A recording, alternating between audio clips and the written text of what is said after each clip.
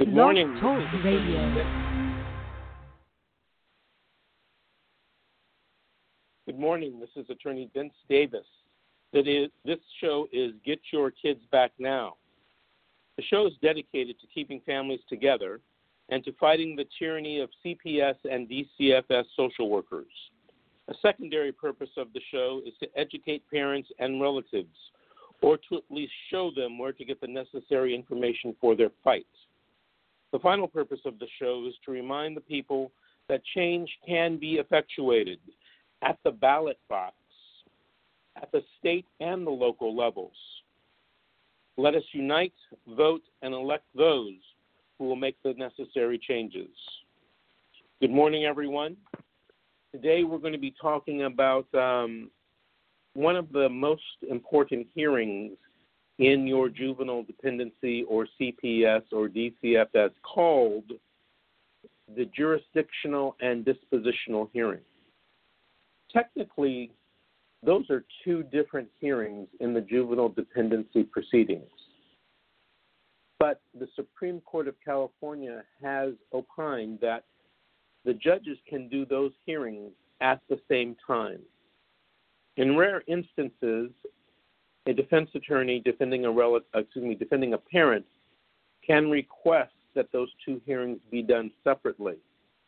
I like to do them separately, but I'm usually not. My requests usually aren't granted, and those hearings are done together.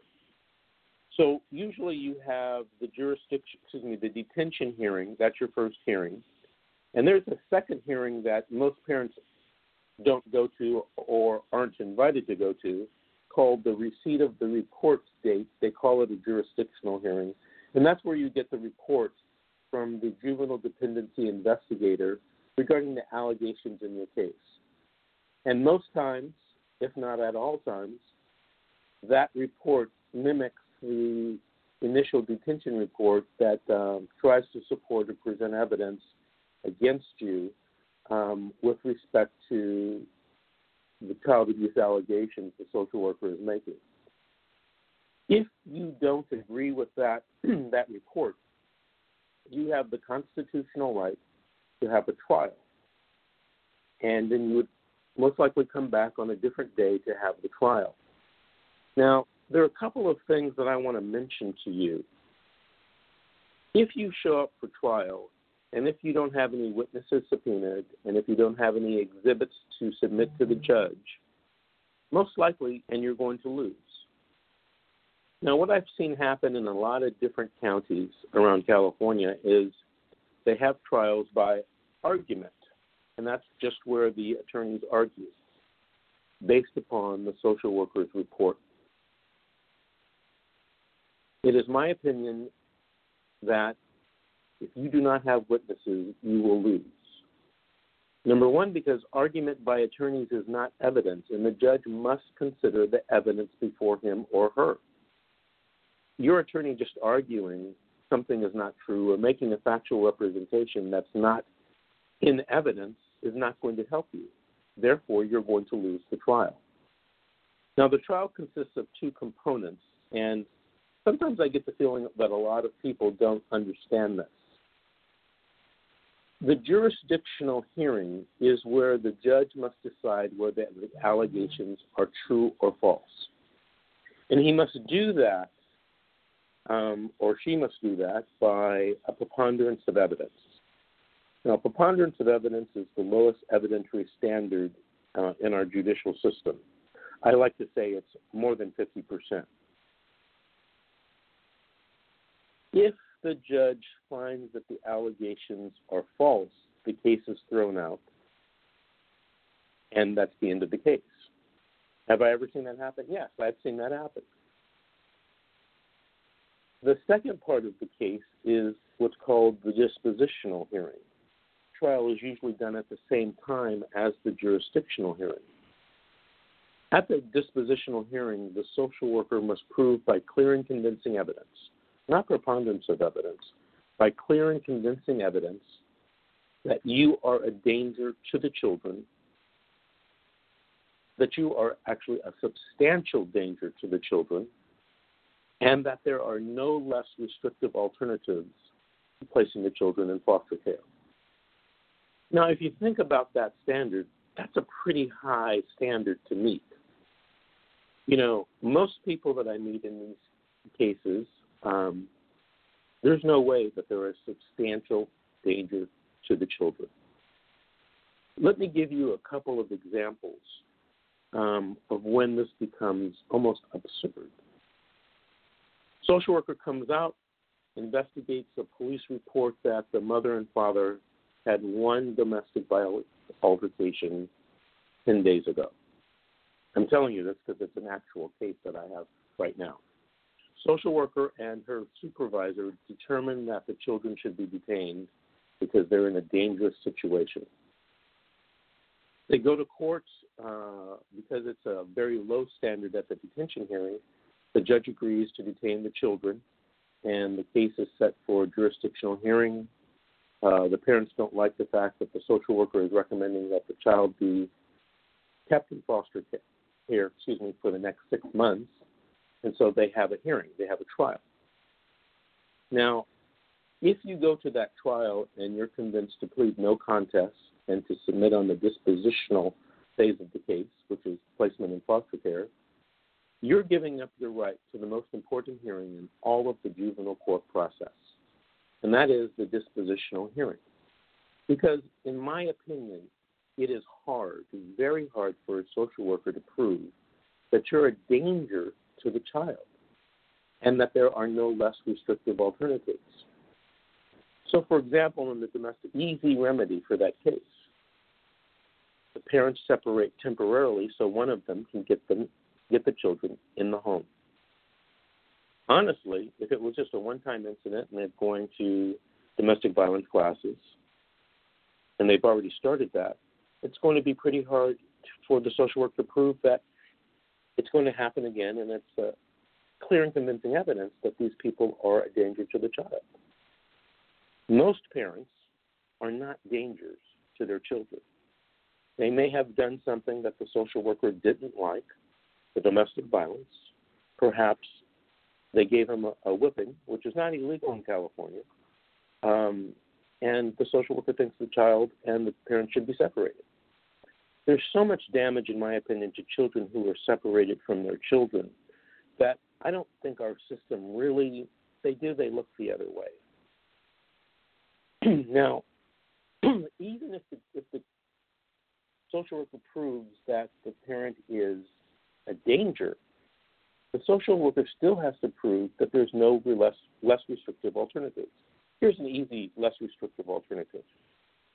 A friend or a family member moves into the house with the parents to keep an eye on them so that they make sure parents are going to the domestic violence class, and then make sure that the child is not in danger because there isn't any further violence between the parents. Now, that's an easy one.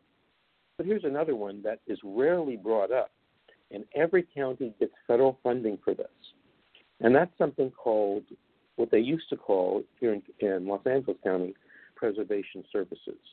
In some counties, they call it, I think in Orange County, they call it wraparound services. This is where a team of individuals, 3-4 individuals, come to your home every day and provide services to the family, such as parenting or counseling, domestic violence counseling, and they make sure and they check on the children, and they make sure that everything's okay. Many years ago, I was asked to be a speaker at a conference. There's an annual conference in Monterey, California, of attorneys who defend parents. And when I explained to them what was happening in Los Angeles County with respect for a drug case, they take the child away if the child's born under drugs. They told me, we don't do that in our county. Child with the parent, and we check on the parents.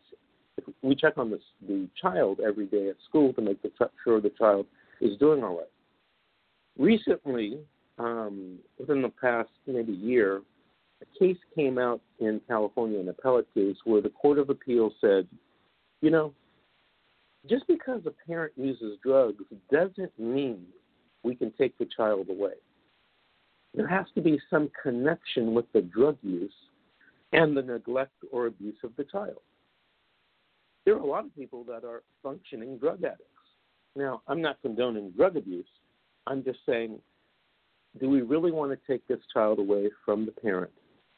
You know, when children are separated from parents, it's detrimental to the child, I think, psychologically and emotionally. Some people may disagree with me, but I think that's across the board. And the other thing that happens with children in foster care is they're sometimes abused by the foster parent. Or, better yet, they're abused by one of the other foster children. So foster care is not the panacea. It's not the saving be-all, end-all for children. There's dangers placing children in foster care, and why not place the children with the parents and keep an eye on the parents and make sure that nothing else happens? So those are the considerations mostly for the jurisdictional and dispositional hearing. It's a little bit more complex than I can get into on the show, but if you have any questions, call in and ask them. Or if you don't want to call in, call me at my office, 888-888-6582, and make an appointment to meet with me either on the phone or in person for that free initial consultation. Call right now. It's area code 323, ending in 88. Hello. Good morning. Good morning. Did you have a question to ask or a story to tell? I have a story to tell. Go ahead. Yes, hi. My name is Shanetta.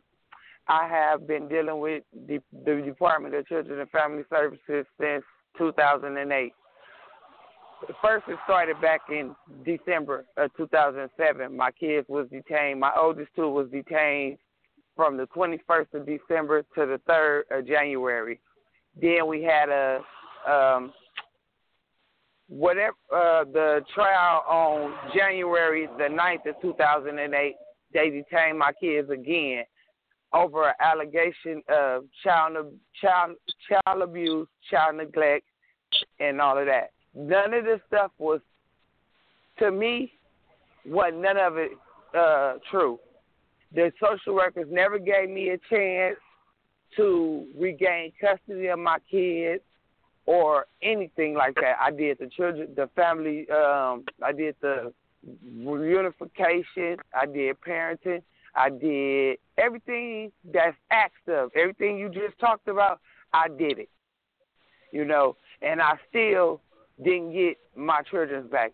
Two of my kids are still gone to this day. I just got temporarily custody of one of my kids back in March, and that was because the father ended up having to move out of his place, so he ended up becoming homeless.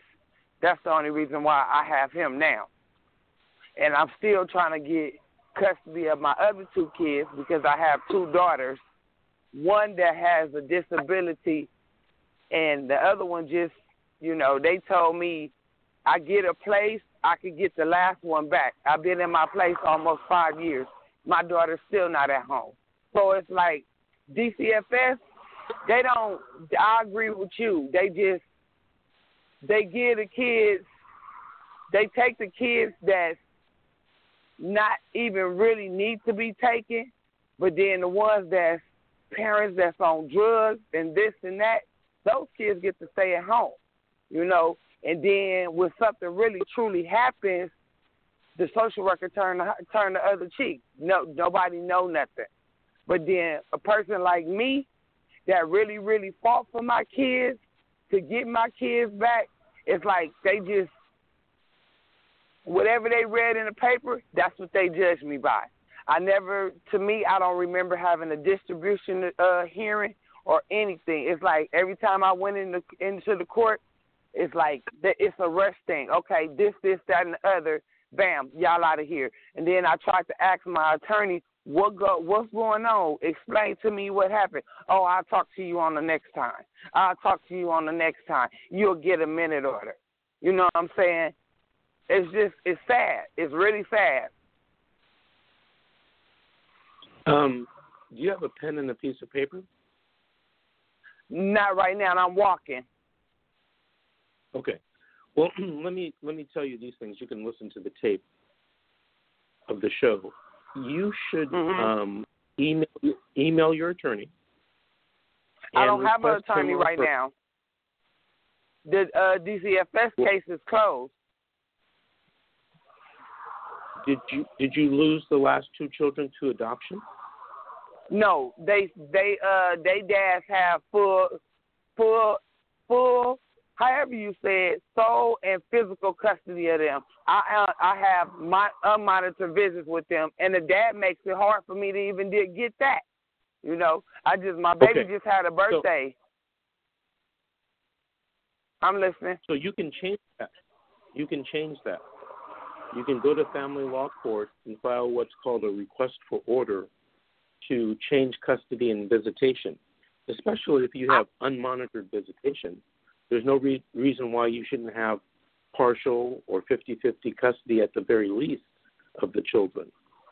Has anybody ever explained that to you? No. I'm doing that right now for the one that I have temporary custody of. You know, I'm going to court. As a matter of fact, I have a court date next month on the 9th. It's like the judge that we have in family law court, it's like he's going for what the dad said. They even had a minors interviewer interview my son, and my son clearly told them that he does not want to go back with his father. You know, the judge is like, well, as long as the dad get a place to stay, he can come back and get my son. And my son keeps telling them that he don't want to be with him. My son is 16 years old. The other two is 10 and 12. Well, the 16-year-old, you know, when they start turning 16 or 17, in my opinion, what they wish, I think the judge is supposed to take into consideration, and in my opinion, take into strong consideration. Do you have an attorney representing you? Yeah, I have an attorney from the Harriet Buhai Center. Okay. And those attorneys are, from what I know, pretty good attorneys. So they should be helping you, and I think that they will be able to help you solve this problem regarding your custody and visitation. For the listeners that may not know what the Harriet Buhai Center is, it's a center that provides attorneys, and very well-trained and experienced attorneys, who represent people who are of modest means in the family law court here in Los Angeles County. So if you have a lawyer from Harriet Buhai, you have a good attorney. Yeah. For calling in this morning, and I want to thank you for you sharing your story with us. It's greatly appreciated. Okay. I appreciate y'all too. Bye-bye. Bye. Bye-bye. So if you have a family law case, because the juvenile case is closed, you can go to family law court to get to change custody or visitation. You're going to, of course, need the evidence to show the judge that things have changed and things should be different. And if you are of modest means and can't afford a private attorney, there's legal aid, and there's the Harriet Buhai Center. And I think I'm maybe pronouncing it the last name wrong. I think it's BUI. But you can Google it and find their name and number. I'm going to take another call from area code 941, ending in 44. Hello. Good morning. You're on with Attorney. Good morning. You're on with Good Attorney morning. David. Good you have morning. A story to tell or a question? Actually, both. My niece has been in the system since she's been about 4 years old, and she is now 16. She'll be 17 August 27th of this year. And there was a couple hearings that they had. The first hearing, I had just gotten back into town and just found out about it. And I went to that hearing, but I wasn't included. Neither my dad, her great-grandfather, or myself were included in that hearing. We weren't asked to anything. And it wasn't a apparently it wasn't to determine what was going to happen to her, but her sister went forward and said that she would like her to come and stay with her. Her half sister, excuse me. And so the judge said because the sister was not ready to have her come and stay with her because she had to move, nothing was decided. But the judge said if you need another hearing, we can have another hearing. Okay, nothing happened. Since my dad and I were not included in that hearing, we wrote letters. A friend of ours and us wrote a letter to both the judge and to my niece's attorney asking to have another hearing and that we would like to have her come and stay with us until she could go and live with her sister. Well, the attorney never called me back. I called several times, and she never called me back or never talked to me. The judge sent me a letter saying that we would not be recognized as anything because we were not at the first hearing, or we were not recognized. Excuse me. We were not recognized at the first hearing. So time went on. She was actually supposed to move out of the place she was in within a month, and that's why the hearing took place. So they moved her into Portland. I'm in Oregon. They moved her up to Portland into this facility that she did very well at. And then they brought her back down to where they're located in Albany, Oregon. Then all of a sudden they had another hearing. We did not know about that hearing. My niece had to tell us the very morning of the hearing. So we went to that hearing, and again, we were not called or allowed to speak. They were determining they wanted to send her out of state. It was like the whole hearing was rigged. They determined that they were going to send her to Iowa, to a facility there, Clarinda Academy, which used to be a mental institute, and not a very, I guess it's an okay place, but we had asked them, please do not send her out of state because she has family here, and we wanted to be able to visit with her. All we were told is that you can still talk to her on the phone. So right before they were going to send her, we went over to visit her at the new place, which was a place where she was told that she could leave any time. So we went over to visit her and tried to encourage her to just go along with, because we did not know exactly what to do. And she decided to run away. So she's a runaway right now. And so we're trying to figure out what her rights are and what our rights are. She does not want to be in that situation anymore. She's had a rough go of it, and she just doesn't want to be there anymore. She wants to be with her family, and we're trying to figure out how she can be with her family. We do not know where she's at right now. We just know that she's safe. That's all we've heard. And one woman called my friend up and attacked her. Said, that we were stupid and that we had her, and we do not have her. But we'd like to, but we do not have her. We're not holding her or anything. Her sister would like to have her, but she doesn't have her either. We're just frustrated and need to know she's almost 17. What are her rights and what are our rights for her? Okay, is the case in Oregon? Yes. Okay. So I'm not an Oregon attorney, but assuming that the laws are similar or the same as California, I'm going to tell you what you could do. Is that fair enough? Okay. Yes. First of all, let me tell you something. Have you gone to a lawyer who practices in these CPS type cases in your area? No, we haven't. We are trying to contact different ones. I did call my niece's attorney, and of course she said that she could not give me any information because she's not my lawyer.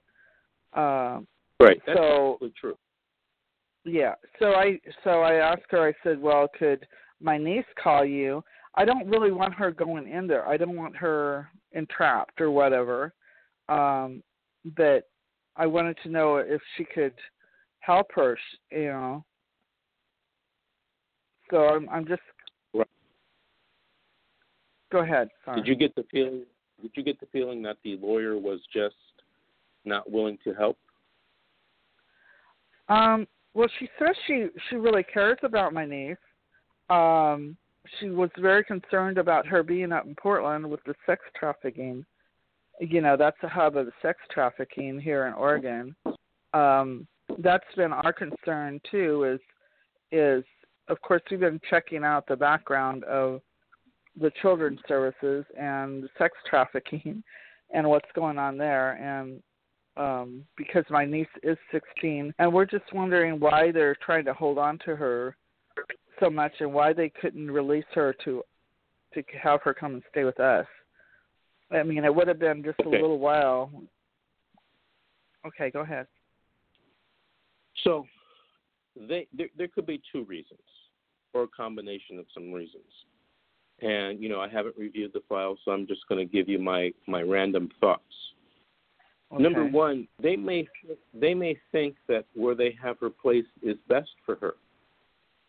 I'm hoping that's the reason. Mm-hmm. But, sometimes financial reasons get involved in these things. And, most states and counties do make money off of these CPS-type cases. I don't know if there's some of that going on. There might be something going on where, they don't think you're an appropriate placement. That's why I asked you initially, had you talked to an attorney? Because if this case were in California, there would be a lot of things you could do. You could file a 388 petition, which is known as a JV 180. It's where anybody, any person, doesn't even have to be a blood relative, can file a petition to the court and ask the court to make different orders. And usually those orders concern placement of the child or visitation with the child. So if I were you, what I would do is I would talk to an attorney and get someone to petition the court for you to try to start visitation with the child so you can show the social worker and the juvenile judge that you're not just some strange person and, you have a great background and you're good for this child. And then after the visitation has gone well, get some overnight visitation. And then after that has gone well, petition to have the child placed with you. And by that time, you've proven yourself to the social worker and to the judge that you're a safe, good environment for this child. Apparently, from what you're telling me, without saying it, the child does have some special needs, either emotionally or psychologically or physically. And I think that's what the social workers are probably concerned about. Now, I'm not saying that they're paying attention to this case like they should, but, sometimes I get the impression that, they're government workers and they're just sometimes pushing papers. But if you feel strongly about your belief about this child being placed with you, you're going to have to take some affirmative steps. You're going to have to get an attorney to help you. I used to give this example a lot to my clients who would come to me after things went wrong in the juvenile court. And here's an example. I don't know if you remember Johnny Cochran, but he was a famous attorney here in Los Angeles County. Yeah. He became world famous with the OJ case. And here was the example. Social worker knocks at your door, comes into your house, goes to the closet, into your hidden safe, and opens it and takes out $10 million and then takes it out and just leaves. And I say to my clients, what would you do if that happened to you? Well, I don't know. I guess I'd get an attorney. You guess. If the social worker came to your house and stole $10 million, you'd call Johnny Cochran if he was still alive. And the same is true. The same is true for these children. If something is happening to a child is taken away from you, or you're not being allowed to visit or have custody of a child, and you think that's really important to you, you need to call a lawyer in your area and try to get some help. Try to get some legal assistance. You know, I tell this to people all the time. Don't go to court thinking that the judge and the social worker are going to do what you think is fair. Because your perception of fairness and justice is probably different from real justice in the court. I have a YouTube video. You might want to Google this. Google Vincent Davis. Vincent Davis, What is Justice? And I did two different YouTube videos. And basically what I say in this video is, look, let's assume you're 40 years old. Most of your sense of justice is based upon your beliefs, your experiences, and what people have told you. But it's probably not real justice. And as a matter of fact, only 5% of what you believe is probably correct. Real justice is based upon laws, upon appellate cases, on court rules. And if you're not an attorney, you're not going to know that, and you're not going to know what real justice is. And, just because part of what you believe is true, 5%, the other 95% is incorrect. And, we go through the system thinking, well, the judge is not doing the fair thing. The judge is not doing the right thing. And in most cases, the judge is doing the fair thing and the right thing according to the law. And it's up to you and your attorney to convince the judge, him or her, with evidence, witnesses, declarations, exhibits, the social worker is doing is not accurate.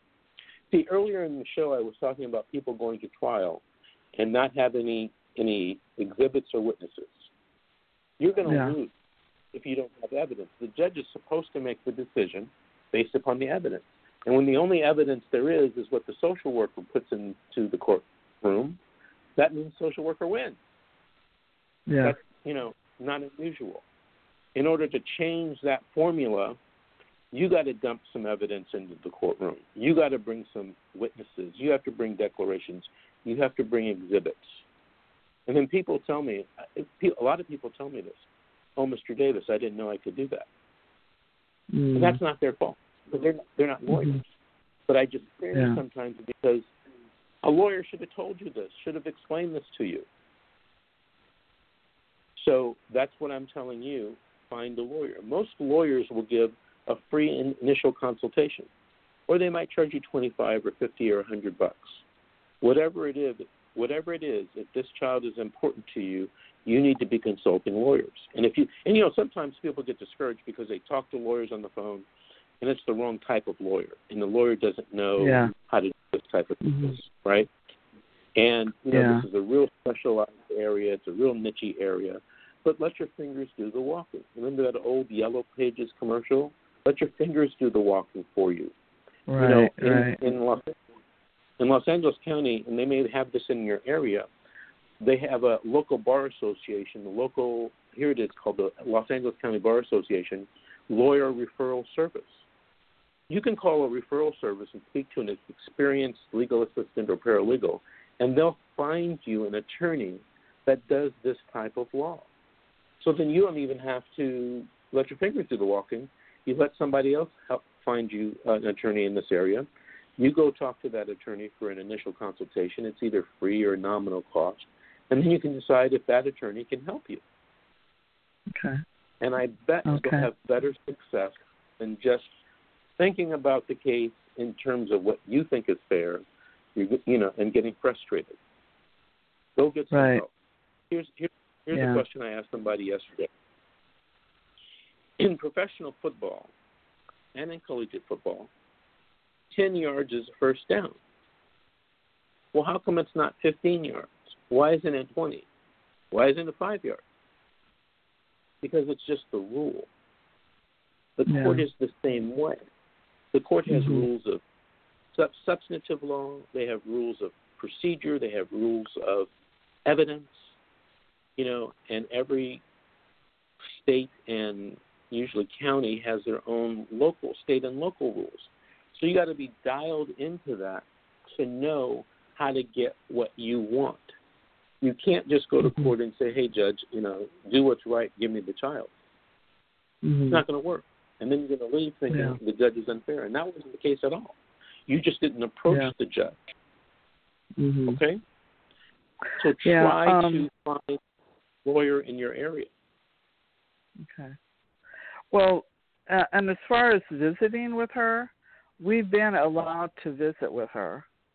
And so we've built up that rapport.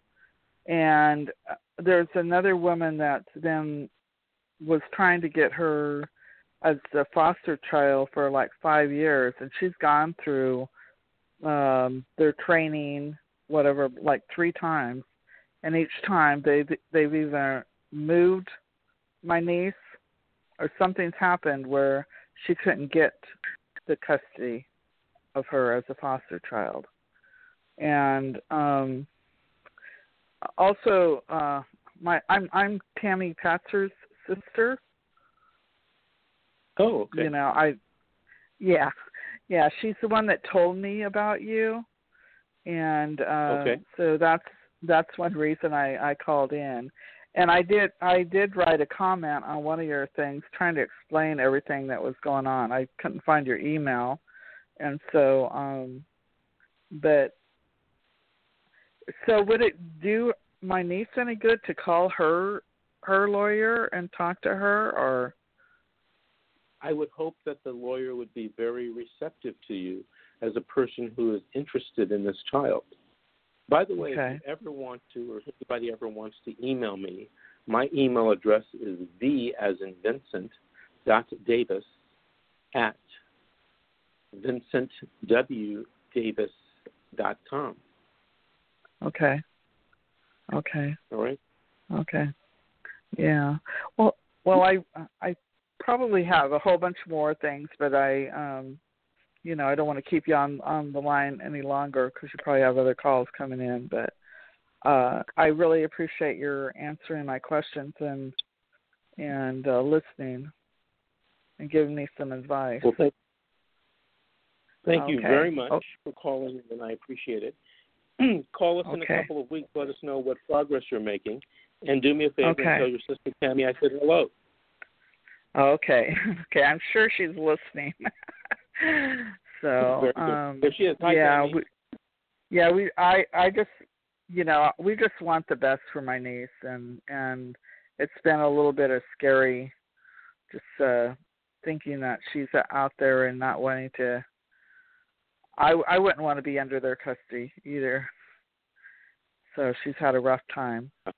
But thank you so much. By the way, you can call. By the way, you can call me at any time, 888-888-6582, and schedule a free consultation with me. Okay? Great. Thank you so much. Thank you. Bye-bye. Out-of-state call from Oregon.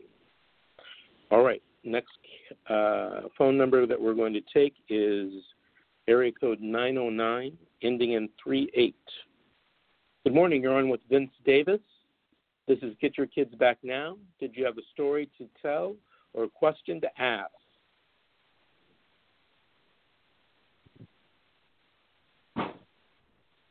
Hello? Hello? I did hear some noise. Maybe they don't want to get on the call. So I'll put them back on hold. And before I take another call, I wanted to mention earlier that when you do have this trial for the jurisdictional and dispositional hearing, make sure that your attorney and you have subpoenaed the witnesses, and I like to do it at least a week before. Also, you can do something called an SDT, That's a subpoena ducis tecum, where you can require the witness to bring paperwork. So, for example, I have a trial on Monday, and we SDT'd the police officer because we want the police officer to come and testify as well as bring his police report and his notes and records regarding the case. So you can make sure that these witnesses are subpoenaed and these exhibits are going to be forced to be brought to court by serving subpoenas, and you can email back and forth, hopefully, with your attorney, and you'll also have record that it was done for these records and these witnesses to be brought to court. I'm going to try one more time, area code 909, ending in 38. Good morning, are you there?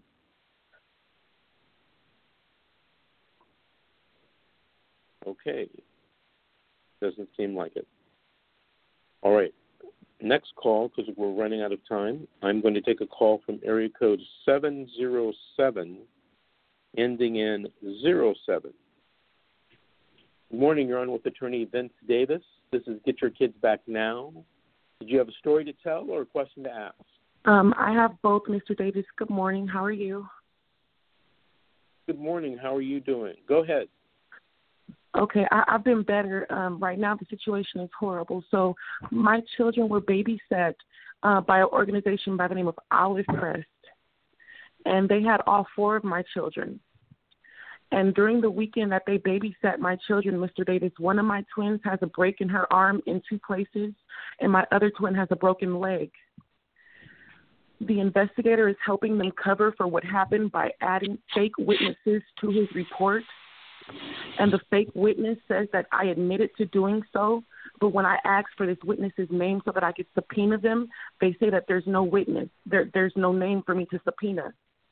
And also with the doctor, I have a doctor's statement saying that if my children were harmed beforehand, that my baby would not have been able to hold her bottle on Saturday, and my baby was holding her bottle fine. So during this time that they babysat, I dropped off my children on Friday. Everything was fine. She sent me a picture of my children on Saturday, and my baby was holding her bottle on this Saturday. On Sunday, when I asked for pictures, she said that the memory in her phone was full. Sunday evening, when I asked for pictures, she said the pictures were in her husband's phone. So with that being said, on Sunday, I got no pictures of my babies. On Monday, she sends me a text message at 6 a.m. asking me to call her. So when I called her, she then began to tell me that my baby got her arm caught in the rail of her crib, and she thinks it was hypoextended. And this phone call is completely recorded. So when that happened, I then got nervous. I'm like, what in the heck is going on? She tells me that my baby's arm is not broken, not to worry, but she's going to take my baby to urgent care. When she took my baby to urgent care then sent them to the ER. When they went to the ER, that's when they contacted me and told me they were going to the ER, but they didn't tell me which ER. So that's when I reached out to CPS, and I told CPS my children were babysat by an organization called Olive Crest, and they just informed me that my baby's. And so when I made that call to CPS, CPS basically brushed me off. When they told me what hospital they were in, I got there immediately. As soon as I got to the hospital, I requested for CPS and also law enforcement. I sat there from 4:30 all the way until 11:30. No CPS, no law enforcement. The officials from Olive Crest kept walking back and forth past the hall, looking in the room but not coming inside the room. And they were walking down the hall with the doctors. And I'm thinking to myself and looking at my mom like, how come they're not coming in here speaking with us? Because we're sitting in here with my baby, and we don't know what's going on. So with that being said, finally they did come inside, and they said that they were going to see about having us go somewhere else. And I said, well, I'm going to go ahead and take my baby to Loma Linda University, where I know she'll be taken care of properly. So when I began to take my baby, they put their arm across the door asking if I could take my baby, if I had guardianship, if the incident occurred in my care. When they verified it didn't, I was allowed to leave, but with security following behind me closely, as if I had done something. And then Corona Hospital called. This was Corona Hospital. Okay. Corona Regional. And so when I'm leaving, they follow behind me as if I had done something wrong. I get in my car and I go on to Loma Linda to have my baby checked out properly. But Corona Hospital then called CPS on me. I requested for them to call CPS while I was there waiting, but they did not. However, they called CPS on me when I left. So with that being said, I'm at Loma Linda Hospital being checked out with my baby girl, and the police respond to my home, and the police go to my home, and CPS goes to the hospital simultaneously. So when the police go to my home, they verify that my children are safe and that my house is clean, there's food, there's beds, and beyond. And then when the CPS comes to the hospital, she walks in at the same time that the X-ray technician walks in, and they say, your baby's arm is broken in 2 places. I begin to cry, and the CPS worker says, let's go to your house. Where are your other children?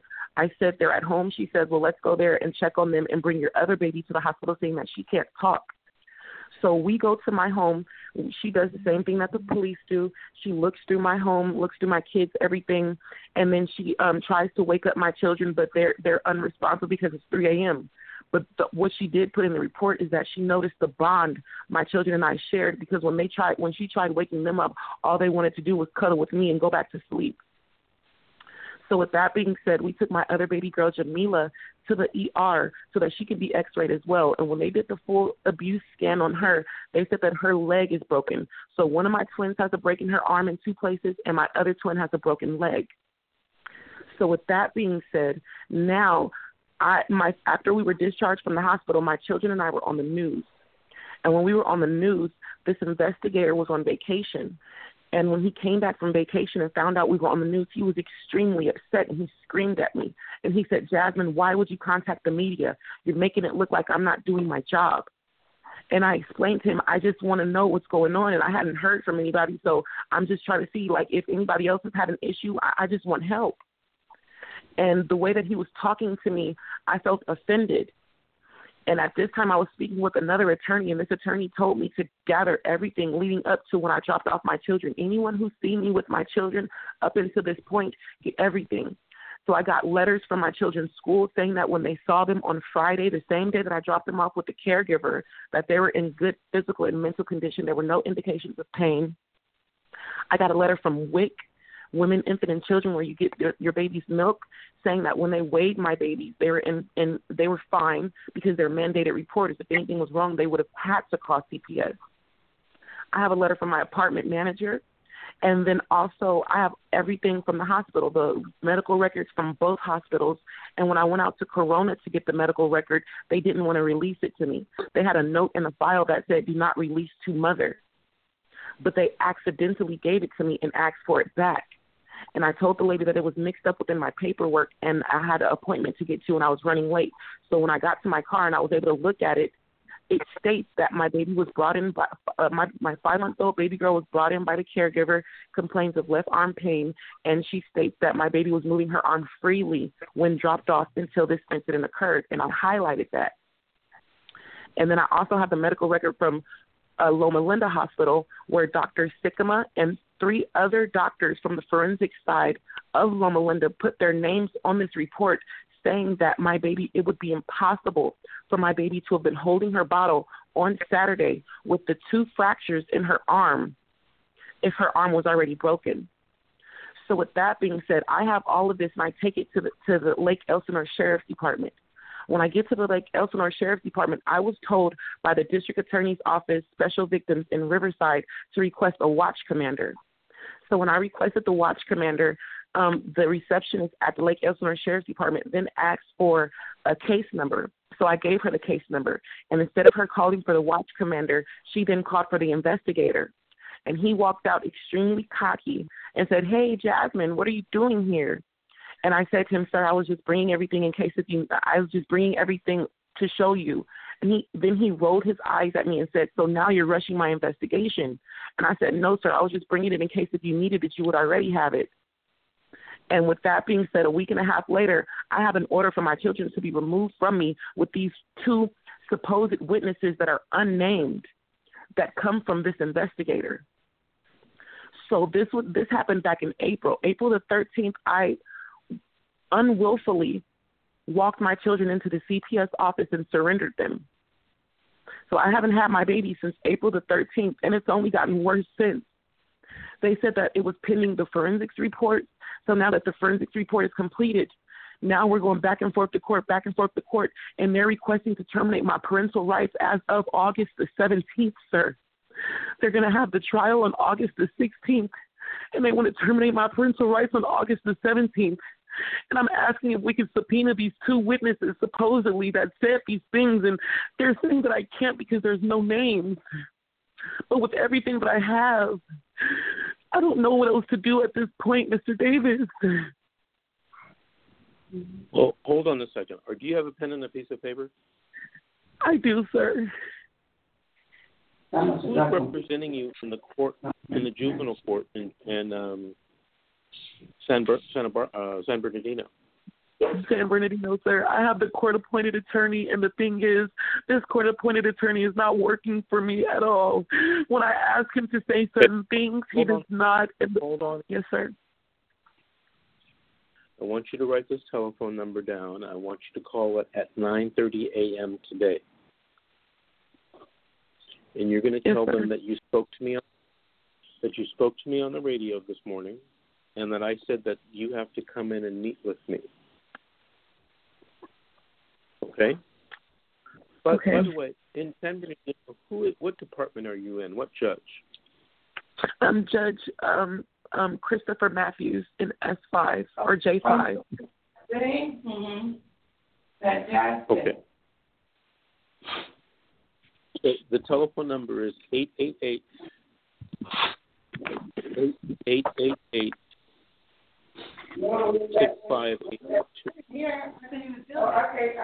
I'm sorry, I couldn't hear. Some noise in the background. Yes, sir. Okay, it's 888. Could you ask them to talk a little lower? I'm sorry. It's 8:59. 9 o'clock. Huh? It's 9 o'clock. Oh, no. What time we gonna go to sleep? I have the AAA, Mr. Davis. What'd you say? I have the 888. So pretty. 888-6582. 6582. Okay, I'll definitely call them at 9:30. Make an appointment.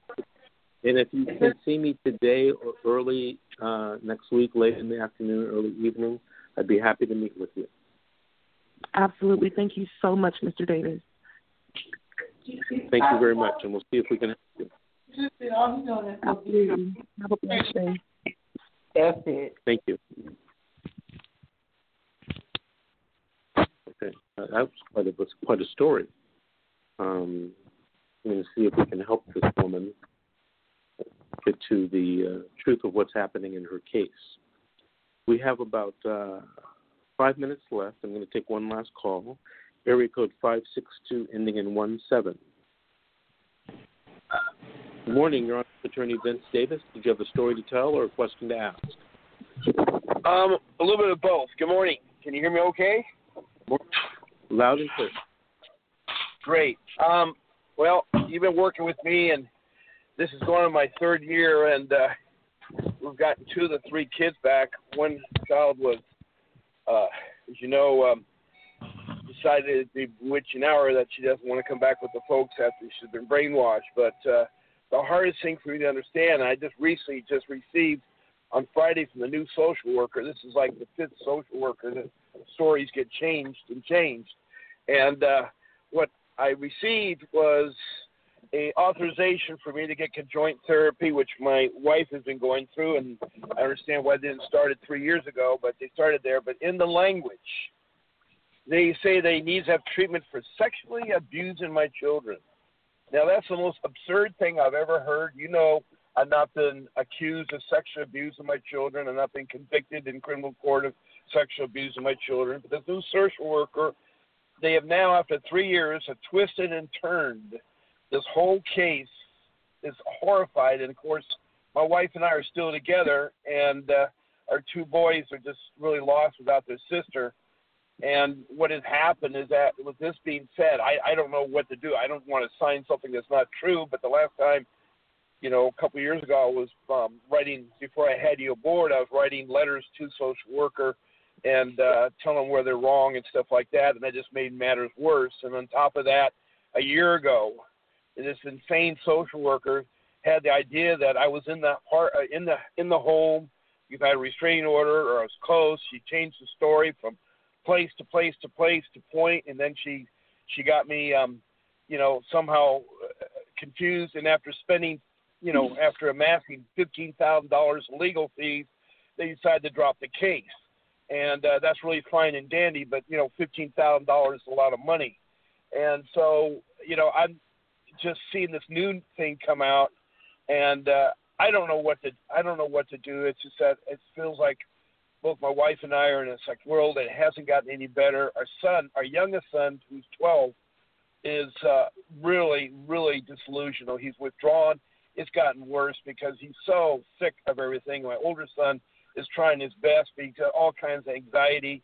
What social workers have done, what social services has done, what the director of CPS has done, what the whole structure in Orange County is so corrupt, so foul, including from the judge all the way down. You got a motorcycle accident judge ruling a dependency court. That's his background. All he did was motorcycle accident before he became a dependency judge. He has no compassion, no heart. I have sat in the courtroom hundreds of times. I've come with you so many times, and I've always been there. I've always gone through. I've followed everything to the letter, and I am more devastated now than I was forever. I can't get a job because they still haven't released my restraining orders, and they, with formal probation, can't get. So I'm like, I can't even get to work.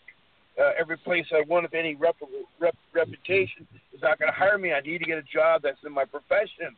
I have bills to pay, and so I don't know what you can do. So my question is, what do you do about this letter? Well, obviously, you don't have to do sexual abuse counseling. That was never an allegation. That was something you were never convicted of, or the petition was never sustained about. So what we will do is we will have to contact the social worker and let them know that won't be done. Your two boys are at home. There was a falling out between, the mother and the daughter, so the daughter didn't want to come back. But in order to have the boys at home, there's no need for you to do anything, in my opinion. So, as a matter of fact, your next court hearing, it's my opinion, that the case is going to be closed. So, at this point, I would tell you to ignore the letter. And I don't know if we've received it. You said you received it yesterday? Yeah, Friday. I need to get it to you. It's just what it is. It's attached with emails.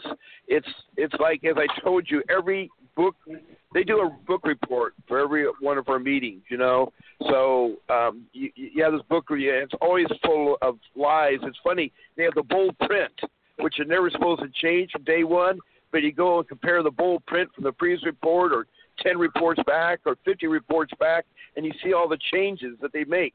They are very instrumental of putting things in there. And I know that we tell that we don't consent to the report. I've written rebuttals, but they never get sent into the court. So, I don't want to rock the boat, Vincent. You know me. I've been following you to the letter. So I will, email this to you, send you the attachment of this form and let you go over it. But it was just a shocker to get me on Friday. Anyway, I know you're getting close to your time. It's 8:59, so. Bob, I'm running out of time. What I want you to do is Sure. I want you to email me that so I can look at it, and I'll give you a call tomorrow and we'll discuss it, okay? Okay, thank you, Vincent. Thank you, everything you do. Go ahead. I want to thank everybody for listening and calling in this morning, and we'll see you next week on the radio. Next week, we're going to be talking about the 6-month review hearings and what you can do to make sure that you can win your 6-month review hearing. Thank you.